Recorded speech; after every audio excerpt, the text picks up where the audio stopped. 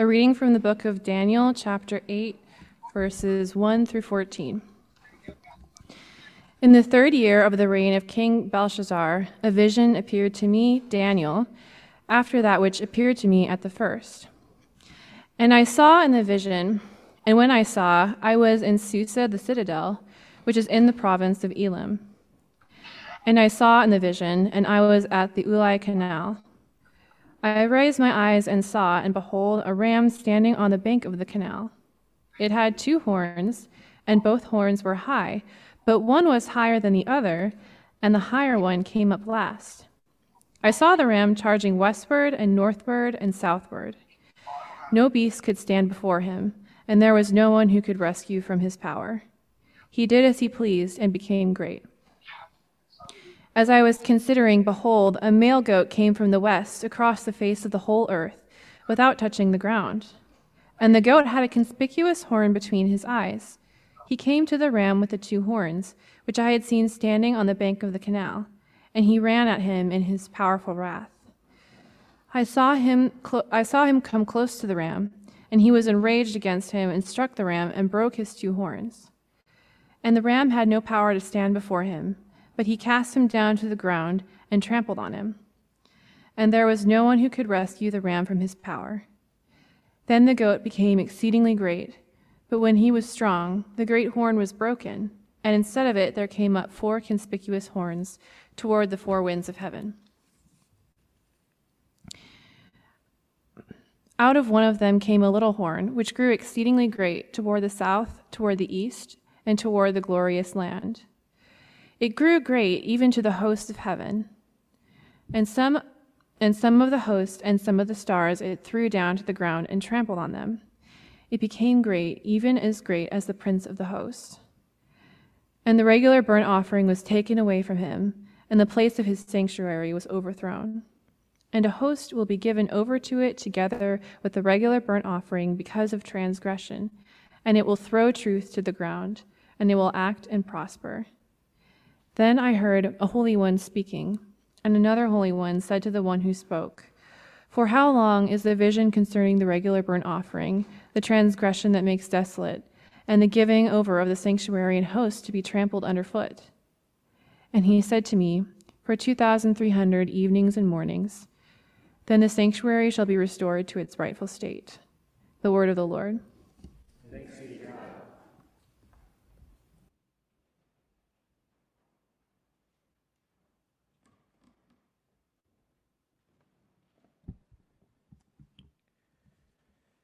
Daniel 8:15-27. When I, Daniel, had seen the vision, I sought to understand it. And behold, there stood before me one having the appearance of a man. And I heard a man's voice between the banks of the Ulai, and it called, "Gabriel, make this man understand the vision." So he came near where I stood, and when he came, I was frightened and fell on my face.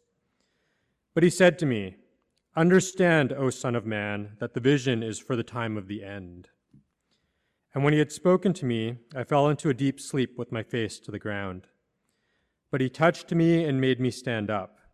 He said, "Behold, I will make known to you what shall be at the latter end of the indignation, for it refers to the appointed time of the end.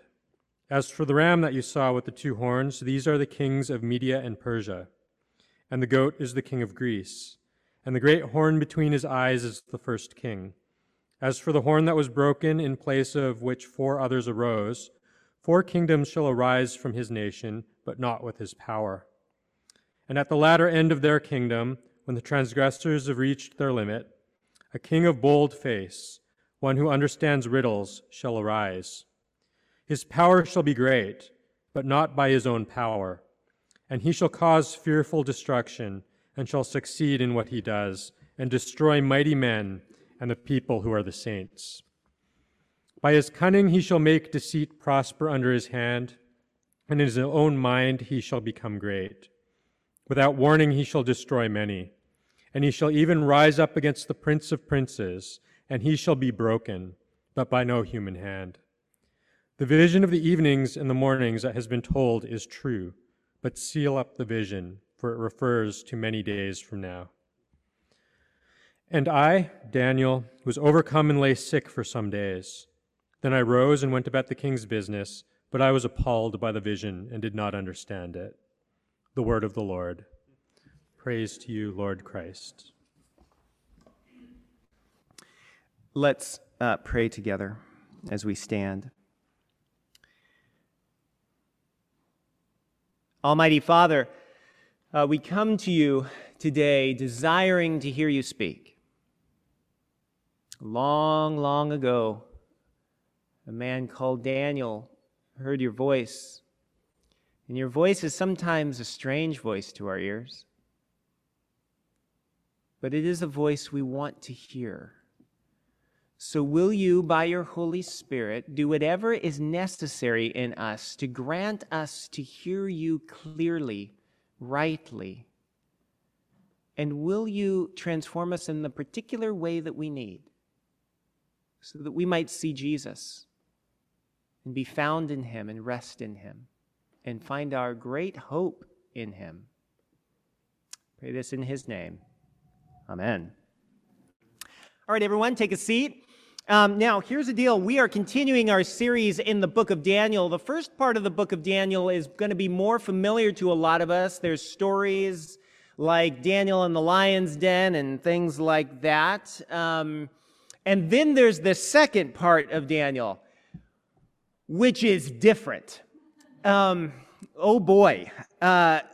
So this is the part of Daniel where Daniel has some pretty trippy visions. Did you see that in the reading we just had? The two readings we just had, there was really just one reading. We just decided to break it up. But you'll want to keep that in front of you. Do you remember the vision that Daniel has? There's a ram, and then there's a goat, and the ram and the goat, they don't like each other. There's a big old fight, and then there's all these horns coming out and one of the horns is really, really brutal, and what in the world? There's an overwhelmed prophet at the end. And the overwhelmed prophet at the end kind of encourages me just a little bit, because this is a formidable reading and we all need to buckle up.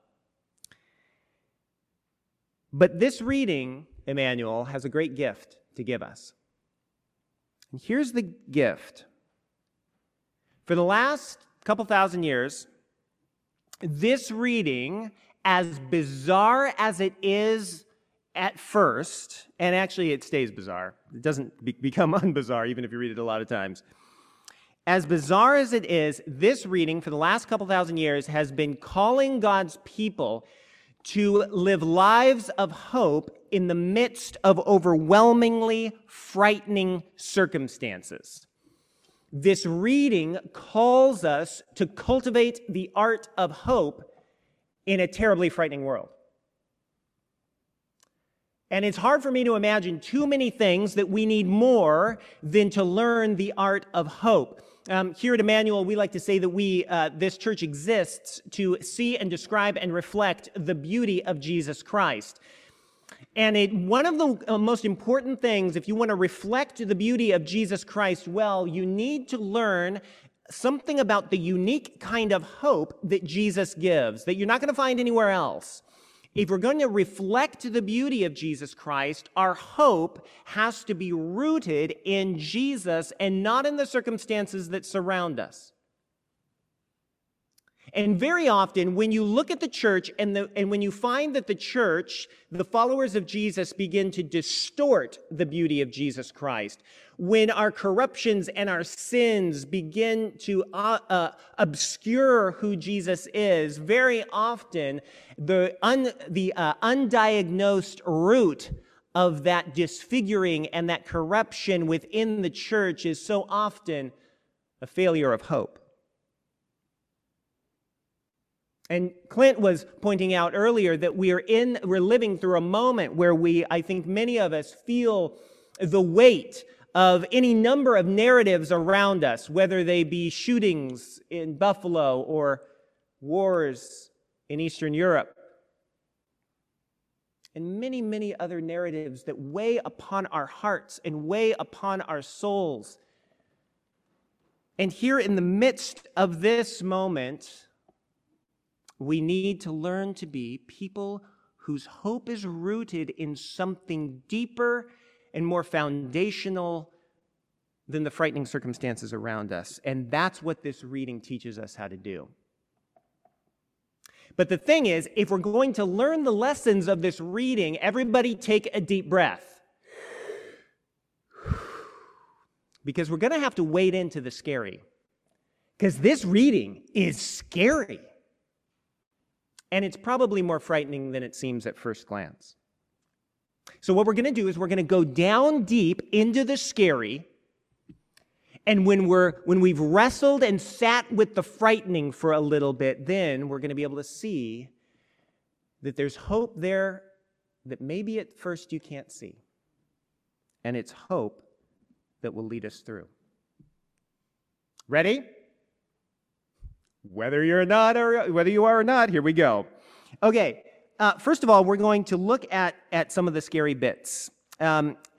Remember, as we go into this, that this is apocalyptic literature. What in the world does that mean? Well, if you were here last week, Leland McMunn, who is a guest preacher, he explained that apocalyptic literature is a genre in the Bible that uses really vivid imagery to fire our imaginations and unveil, that's what the word apocalypse means, unveil truths that would be otherwise hidden. And one of the things that means is that the reading speaks through its symbols. Remember also who the speaker is in this reading. It's Daniel. The guy that got this vision, lived about 550 years before Jesus. He was Jewish, and he was working for the Babylonian Empire. A little bit later in his life, he works for the Persian Empire as well. And one day, while he was working for the Babylonian Empire, he gets this remarkable vision. We don't know how it came to him, but it did. And what he sees in this vision is an unveiling of political horror.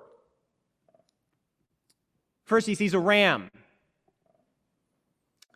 And this ram just goes on rampage. The ram is full of rage and begins to rampage across a map of the ancient Near East, from Persia to Mesopotamia to Canaan, to all across the ancient Near East. And nothing can stand before this ram. Verse 4 says, "And there was no one who could rescue from the ram's power." However, right at the moment when the ram seems to destroy everything in its wake, out of nowhere, up pops wait for it, a goat. And this goat, don't know how, but the goat can fly, which is kind of cool. The goat flies from the west and just slams into the ram and defeats the ram. Verse 7, the goat, so to speak, replaces the ram. Verse 7 says, "And there was no one who could rescue the ram from the goat's power." But then, once again, right when the super flying goat is at the apex of his power, right then when it seems like he's indestructible, his horn is broken, a symbol of his strength. His horn is broken, and 4 horns take its place. Now, everybody, are you confused? Well, remember, this is apocalyptic literature. It's all symbolic. And we get the symbols in the second reading. I mean, here's the quick version. The ram and the goat and the horns, they all describe ancient imperial leaders. The ram is Persia, or Persia's king. The goat is Greece, Greece's king. And the horns that come from the goat are smaller, less powerful kings who emerge after the Greek Empire fractures. And Daniel is sitting here watching as these beasts of political power just collide with each other, and they smash against each other, and they dismantle each other, and they kill each other. He's watching a cataclysm of war. But then it all gets very personal for Daniel. Because Daniel's Jewish. And right in the middle of it all, the people of Israel just get eaten alive. The first part of the vision is about big global politics. Persia rises, Persia falls. Greece rises, Greece fractures. But then, in the second part of the vision, the camera angle zeroes in on one leader. This leader is described as a little horn. So that means he's part of the Greek Empire. And this leader, this king, just brutalizes Israel, just brutalizes the people of God. Just look at the second reading in verse 20, and this is frightening. Verse 24. His power shall become great, but not by his own power. And he shall cause fearful destruction, and shall succeed in what he does, and destroy mighty men, and the people who are the saints. By his cunning shall he make deceit prosper under his hand, and in his own mind he shall become great. Without warning he shall destroy many, and he shall even rise up against the Prince of Princes. That's saying he's going to rise up against God himself. All right. Can you see why verse 27, Daniel is just sick and he's appalled? Oh, he's appalled. He's watching as his people are destroyed. But here's the thing, and I hesitate to say this, but it's even worse. Okay, I knew everybody breathe. We'll get there in the end. How can it get worse? Well, remember, Daniel's an Israelite. And the people of Israel, rooted in the Hebrew Scriptures, they understood themselves to have a very unique mission in the world. If you go back to the very origins of the people of Israel, God promised Abraham, their first forefather, that God would bless all nations through Israel. And the idea, as the story of the Bible unfolds, is that somehow God is going to set this broken world right through the unfolding of Israel's story. There was a way in which the people of Israel were tasked with representing humanity to God and God to humanity. And they did that in many, many ways, but two ways are really important for this reading. First of all, the people of Israel were to be stewards of truth. Through Moses, God gave them the Torah, which is the first 5 books of our Bible. And the idea was that God was going to speak through these texts, and that Israel could hear God's word, and it would bolster Israel, but also it was going to be a gift that Israel could give away to the nations around them. They were meant to be stewards of truth in the midst of a world full of lies. But then they also had something called a temple, often called the sanctuary in our reading. And the temple and the sanctuary was meant to be an embassy of heaven in the midst of earth, so that if you wanted to go and meet with God, whether you were an Israelite or not an Israelite, you could go to Jerusalem and you could go to the sanctuary and you could pray and heaven would hear your prayer. Israel had a big mission. Keep that in your mind and go back to the vision. Because this little horn, this brutalizing tyrant, when he goes after Israel, guess what he targets? Look at verse 11. He throws down the sanctuary. In verse 12, he throws truth to the ground. And Daniel knows what that means. It means that he's not just trying to destroy the people of Israel, he's trying to kill the mission of Israel.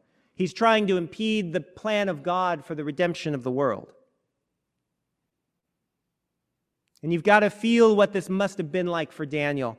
Daniel is watching, on the one hand, the death of his nation, but on the other hand, he's watching the death of history. He's watching the dismantling of this great plan for which he had given his life, that God was going to mend this broken world. But now it appears, as Daniel is seeing this vision, that evil is systematically killing that plan. And can you feel how tragic this must have been for Daniel? I'll just pause here for a second. Emmanuel, there have been many times when it has looked like God might be an outdated hypothesis. And there have been many times where the circumstances of the world have looked so grim that it appears as if the people of God and their mission is just too weak to endure, too corrupt to make it, too compromised, too persecuted, maybe just too few. There have been many times where the facts on the ground suggest that the plan of God is a failed one. But I want you to know, Emmanuel, that the Bible anticipated those dark moments. And the Bible says to us, in those dark moments, even in those dark moments, and especially in those dark moments, the Bible calls the people of God to live as people of hope in the midst of a dark world. And I want to know how, because when I read this from the vantage point of Daniel, it's not entirely obvious where that hope comes from. But then you get to read the passage a few more times. And let me give you 3 reasons for hope from this passage. This vision tells us that God is unexpectedly near. And number 2, that God is decisively in control. And number 3, that God will personally restore. And some of this is going to be subtle, so lean in. First of all, we find that God is unexpectedly near. I've never been in the extremity of Daniel's experience, but I would think that if you're in Daniel's shoes, part of the fear and part of the dismay is a sense that maybe God's abandoned you. Maybe you're cut off. If all of this is going on, maybe I've been cut off from God's concern. Maybe God's just not even there. Maybe he doesn't exist. Or maybe, and this isn't any better, maybe God is there and he just doesn't care. And if you're an Israelite living through the horrors of this vision, it's all that fear is intensified, because if the sanctuary and the temple is out of commission, then the embassy to heaven is closed. And maybe there's no way to get to God. But look at verse 13. Right at the climax of the catastrophe, Daniel hears a voice. It's an unexpected voice. It's a voice of an angel. He overhears a conversation going not on the earth, but a conversation happening in heaven. And look at the words that he overhears. Verse 13, one angel says to another, "How long is the vision concerning the regular burnt offerings?" And it talks about the sanctuary. But stop here. And look at those first 2 words. How long? Now, if you're an ancient Israelite like Daniel, the question, how long, that's going to be immediately recognizable. Why? Well, that's one of the main questions in the Israelite prayer book. We call it the Psalms. The Israelite prayers are full of complaints. Are your prayers full of complaints? Learn how to do it well using the Psalms. The Psalms are regularly saying things like, "How long is this going to last, Lord? Are you gonna forget me forever?" That's Psalm 13. How long is a quintessential question of the Israelite spirituality of suffering. But now Daniel hears that very familiar question, but it is voiced from another source. It's not an Israelite looking at heaven and saying, "How long?" It's heaven looking at Israel and saying, "How long?" In other words, Daniel hears heaven itself taking up the question of Israel's suffering. Now, why is that important? Here's why it's important. It means that heaven itself, and by extension God himself, is not cut off from the suffering of his people.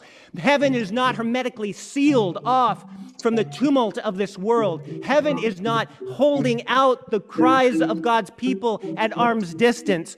Heaven is saying this suffering penetrates the very throne room of God. And in other words, it means that even when the sanctuary is out of commission and there is no temple and there's no place to go to call out to God, nevertheless, God is attentive. God and God's angels are walking with Israel through their suffering. Emmanuel, what I'm about ready to say, I want you to remember, and if I could inscribe it and tattoo it upon our souls, I would. The presence of God is not canceled by catastrophe. And that conviction is the birthplace of hope. But there's more. Because the question, how long, gets an answer. And this is where we find that God is in decisive control. Verse 14, an angel answers and says, for 2,300 evenings and mornings, then the sanctuary shall be restored to its rightful place. Now, I'm going to be honest with you. No idea what the 2,300 evenings and mornings are, and as far as I can tell, there's not a lot of consensus. But I don't think that's the point. The point is that God has a very definite plan. Not all of it is open. Some of it's confidential. But God has a plan, and it appears that the suffering of Israel, the suffering of his people, is not the cancellation or the suspension of God's plan, but that it's part of it. Eventually, the sanctuary is going to be restored. And the idea is that if God's going to restore the temple and the sanctuary, then he's going to make sure that the rest of the big story of God's plan of redemption is going to get done as well. Put differently, it means that evil is not sovereign after all. God remains sovereign. And that's the truth that causes hope to begin to grow and mature. I can trust that God is in control even when it seems all falling apart. So God is unexpectedly near. Heaven hears our suffering. Number two, God is in decisive control, and you can trust him that his plan will endure in the midst of all the chaos. But then thirdly, we find out that God will personally restore. Look at the second reading, verse 25. This is really the key. Again, this is that wicked tyrant. He's right at the height of his power, and it says this, and he shall even arise against the prince of princes, and he shall be broken, but by no human hand. Everybody say, by no human hand. That's right. That is the crescendo of the vision. And it says that the tyrant's going to be broken, but it's not going to be broken. The power of the tyrant's not going to be broken by just another empire. It won't even be by Israel taking up arms for themselves. The important thing to see is that there is no human solution to the deepest evil we face. And that verse means that God is promising to take personal responsibility to enter the story, to enter the narrative, and to throw down the deepest evil of this world. And this is crucial, and this is central to the message of Christianity. It's not just that God is unexpectedly near. That's true and essential. It's not just that God is in control. That's true. It's essential. But it's also that God promises to enter into the story, and God promises to be the final combatant that will rescue us. And that's the conviction that guarantees our hope. Let me try to say this completely differently. In Christianity, we see the full magnitude of God's goodness, not so much when everything around us is going well, because when everything around us is going well, if you're like Jim, it's really easy to trust in Jim when things are going great. We see the full magnitude of God's goodness when we look around and we realize we're in too deep to pull ourselves out. We see the full magnitude of God's goodness when we finally see that saving ourselves is no longer a viable option. We see the full magnitude of God's goodness when our urgent need surpasses human resources, because that's the moment that we're ready to see the full magnitude of God's beauty. because that's the moment when God personally shows up. And even as I say that, I can hear somebody say, what in the world? God personally showing up? That is crazy. What are you talking about? And if that's your question, thank you for asking such a great question. Here's my response. You're going to have to look at Jesus. And specifically Jesus on the cross. Because Jesus is God in person. Jesus is God showing up and personally entering the narrative. And when Jesus showed up, he battled evil. But he didn't battle evil with swords and a military. He could have done that. I'm pretty sure he was tempted to do that when he was in the wilderness with the devil. I'll give you all the kingdoms of the world, the devil said, if you'll just bow down and worship me. And that had to be tempting. And he could have taken that path. But had he taken that path, Jesus would have just been another participant in the evil he claimed to battle against. He would have just been the latest in a succession of beastly tyrants. No, Jesus took a different path. Jesus battled evil by suffering under its weight. And in his story, he kind of summed up and repeated the story of Israel. Like the sanctuary, Jesus was desecrated. And like truth, Jesus was thrown down for a time. And like Israel, he was sentenced to death and he was executed. See, Emmanuel, our God is no stranger to catastrophe. He knows it from the inside, and you're going to have to remember that at the time in your life. He knows it from the inside. He knows the inside of a dark tomb. But he also knows what it's like not to stay there. Because 3 days later, Jesus rose from the dead. And Jesus' resurrection, Emmanuel, was achieved by no human hand. And the resurrection of Jesus is the down payment guaranteeing all God's promises are to be trusted. Jesus certifies that God is unexpectedly near even in the darkness. And Jesus certifies that God is in decisive control even when it looks chaotic around us. And Jesus certifies that God personally restores. And that's why the people of Jesus must always be a people of hope. So, Emmanuel, I don't know what the future holds. And I'd be silly to predict. But there are a fair few scary narratives running around, aren't there? And I don't know what frightens you. But whatever it is that frightens you, Emmanuel, we must be a people who learn the art of hope. Like I said at the beginning, a people who hope in Jesus are going to be the people who can reflect his beauty well. But if our hope fails, then we will disfigure Jesus Christ. We can't do that. So when you're faced with the things that frighten you, and when you're looking on the news and you're flipping through your feed and you begin to wonder, the chaos is overwhelming and I don't know the way forward. In those moments, what you need to do is you need to go back to Jesus. And you need to take the story of Jesus and overlay the story of Jesus across the things that frighten you. And allow Jesus to remind you that he's near and unexpectedly near. And that he's in decisive control even in the chaos. And that he has come to personally restore, and he will not leave you alone. But he will take you through that his destiny will be your destiny if you belong to him. And when your soul has been recalibrated to the hope that is in Jesus Christ, then here's what I want you to do. With your hope set on Jesus, do what Daniel did at the end of the story. You know what he did? He got up and he went to work. He got up and he went to work. He engaged his world.